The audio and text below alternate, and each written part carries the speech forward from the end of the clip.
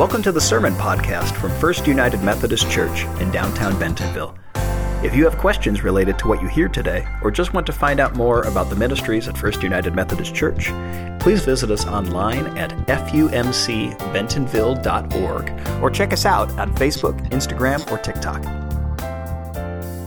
Well, it is such a joy to be with you this morning, and especially preaching on Job. Now, in your bulletin, it says, is it wrong to question God?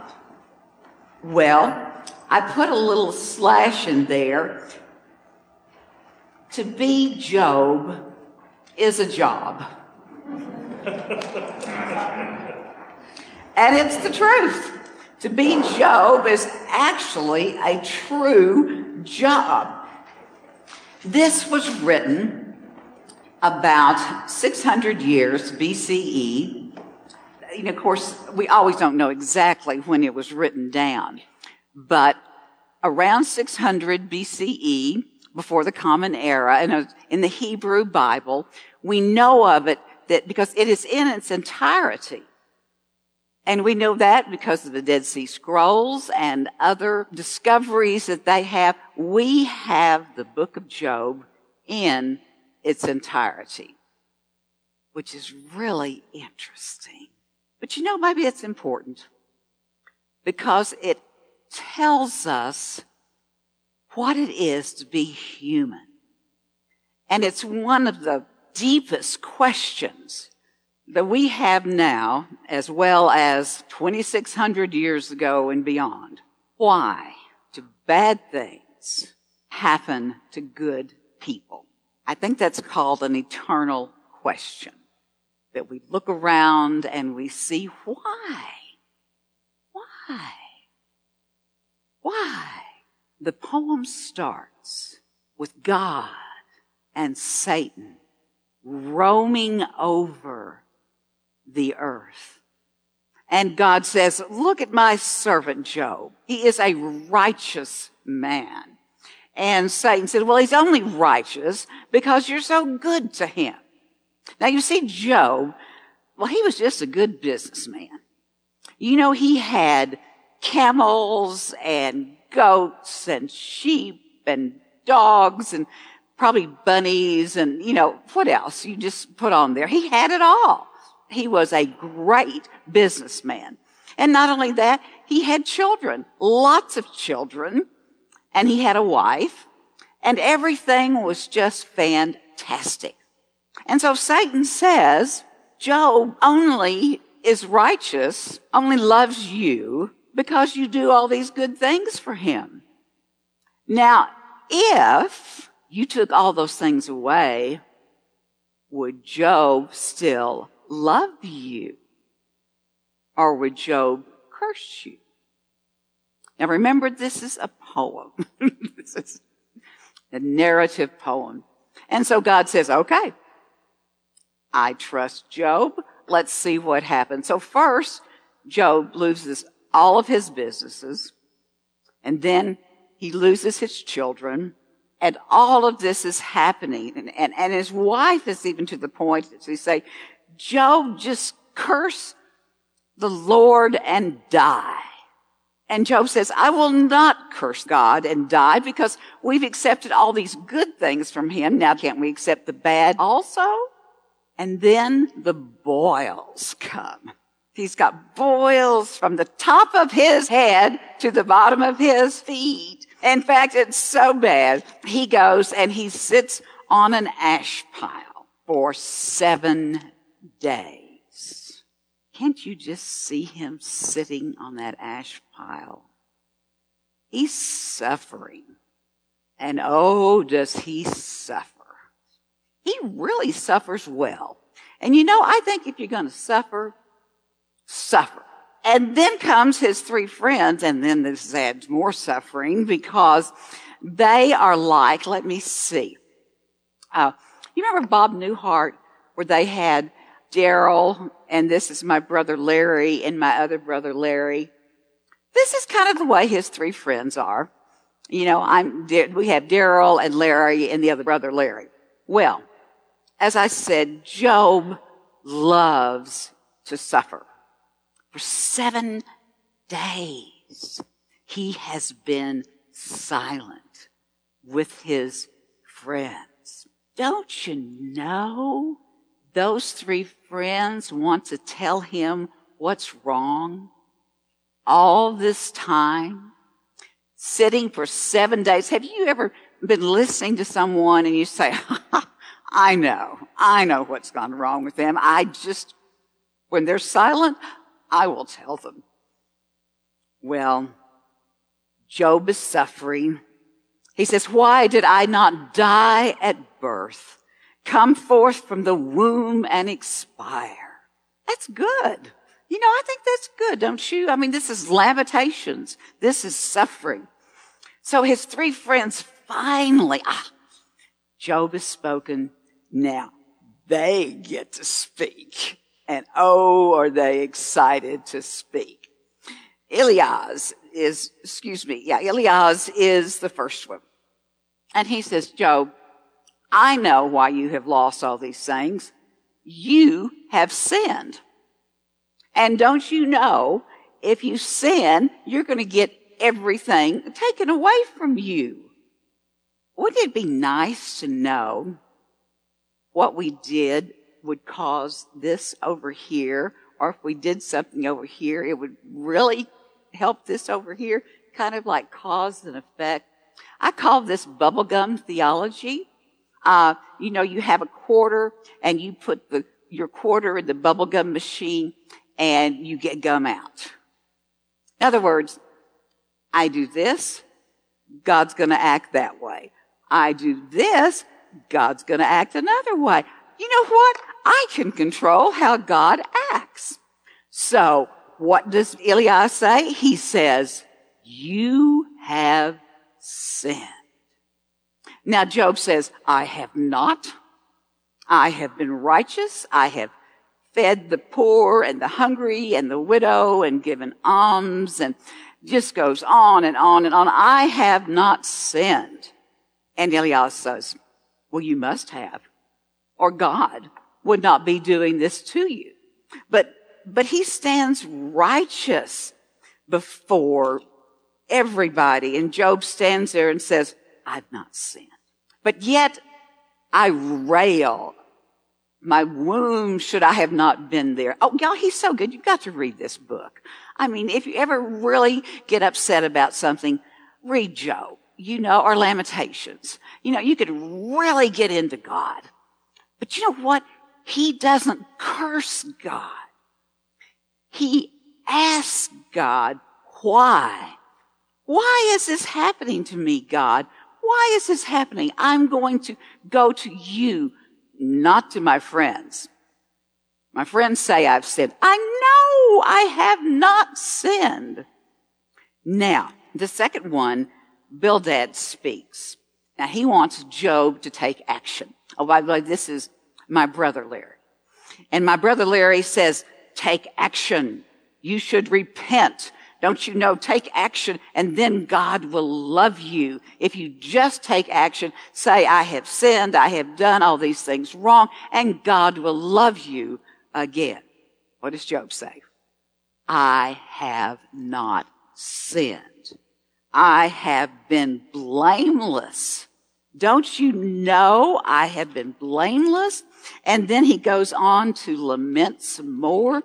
I was thinking about just reading the whole book to you, because it's written so beautifully. But about 3 hours from now, you may have to go to the bathroom. But that's okay. About 7 o'clock tonight we'd be through. But you would really get something interesting out of it. But you might want to read it at home and sit.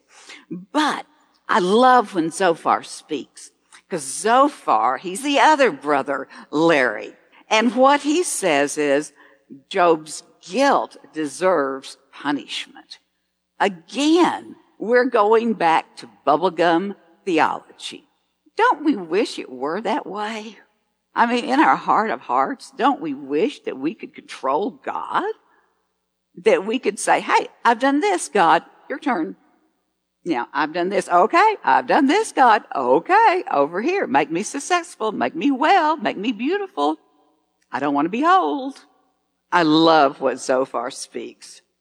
He says, for God knows those who are worthless. When God sees iniquity, will he not consider it? But a stupid person will get understanding when a wild ass is born human. I love it. And then Job answers Zophar and says, no doubt you are the people, and wisdom will die with you. This is just done so well. So they go back and forth. I'm righteous. No, you're not. If you were righteous, you would not get all these things right. It goes back and forth and back and forth and back and forth. But then something exciting and really mystifying happens. We introduce a new character, and his name is Elihu. Remember I said this was written 2,600 years ago. We have it in its entirety. Nothing's been added, nothing changed. The book of Job is written in Hebrew, except for the chapters where Elihu speaks. They're written in Aramaic. What is the language of Jesus? Aramaic. Foreshadowing. Elihu rebukes Job because he's righteous in his own eyes. And then he rebukes Job's three friends because they had found no answer, though they had declared Job to be in the wrong. But let's look at this character, Elihu, a little bit more. He says, truly, it is the spirit in a mortal, the breath of the Almighty that makes for understanding. He says, my words declare the uprightness of my heart, and my lips know how they speak sincerely. For the Spirit of God has made me, and the breath of the Almighty gives me life. You need fear nothing from me, for my pressure will not be heavy on you. These words ring a bell within you. And now he speaks. And he says, Elihu says, what if there is an angel, a mediator, 1 in 1,000, who declares a person upright, and he is gracious to that person and says, deliver that man from going down into the pit. For I have found a ransom. Even though you sin, I will not hold that against you. He has redeemed my soul from going down to the pit, and my life shall see the light of day. Does this remind you of anybody? 600 years before the birth of Christ. And then Elihu speaks beautiful. I really would love to read you all this, but I can't. But what Elihu does is introduce God. Elihu takes the wisdom that he knows and virtually introduces God to Job. It says, the Lord answered Job out of the whirlwind. Who is this that darkens counsel by words without knowledge? Gird up your loins like a man. I will question you, and you shall declare to me. And then God says, where were you when the foundation of the earth was made? Tell me, if you have understanding, who determined the measurements? Well, surely you know. Or who stretched the line upon it? Or what were its bases sunk? Or who laid its counterstone? when the morning stars sang together and the heavenly beings shouted for joy. Who has put wisdom in the inward parts, or given understanding to the mind? Who has the wisdom to number the clouds? And God goes on and on to say, Job, you know, you're asking the wrong questions. Why are you asking me why? Why are you arguing with me why good things happen? Why are you arguing with me about bad things happen? Why are you arguing with me at all? Job answered the Lord, I know you can do all things, and that no purpose of yours can be thwarted. Here I will speak. I will question you, and you declare to me, I had heard of you by the hearing of the ear, but now my eyes see you. See, what's happening with Job is he's made that next step on the spiritual plane. He goes from asking why and why not and all of this to just wanting to be in relationship with God. And that's what God wants for all of us. Is it good to rail at God? Oh, yes. I've done that a few times in my life and still do.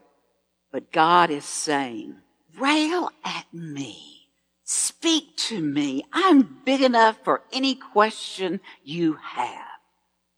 But know that I want to be with you. I want to walk side by side with you. Does that sound like something at the first of the Bible? Where God walked side by side? Do you remember many years ago when there were lamplighters? Do you all remember lamplighters? You know, they were the people that, it was just gas. We had no electricity. And there was a lamplighter had the light, and he would go and lift up the lid, and the gas would there, and he would put the light on, and he would say, 7 o'clock, all is well, and light the light. And then he would go to the next one, and he would open it, and he would say, 7 o'clock, and all is well, and he would light the light, and on and on. What he was doing, he was punching life into the darkness. And that's what our God does. Our God comes and our God punches light into the darkness. And he says, come be with me. Walk with me side by side. Because I am your God and you are my people. And we are here in Christ's name. Amen and amen. Thanks for listening to the Sermon Podcast from First United Methodist Church in downtown Bentonville. If you would like to let us know you were here, follow the link below to connect. To participate in worship through giving, you can give online at fumcbentonville.org or on Venmo at FUMC Bentonville. FUMC Bentonville welcomes all. Because we believe the communion table is God's table, we invite everyone into our church family. We welcome and celebrate every race, gender identity, sexual orientation, marital status, age, physical and mental ability, national origin, economic station, and political ideology. We come together in action and outreach, aspiring to follow Jesus' example of radical hospitality, love, and grace as a transformative movement in our community. Please join us for worship on Sunday mornings at 9 and 11 a.m., both in person and on Facebook Live. All are welcome, and we'd love to have you with us. Grace and peace.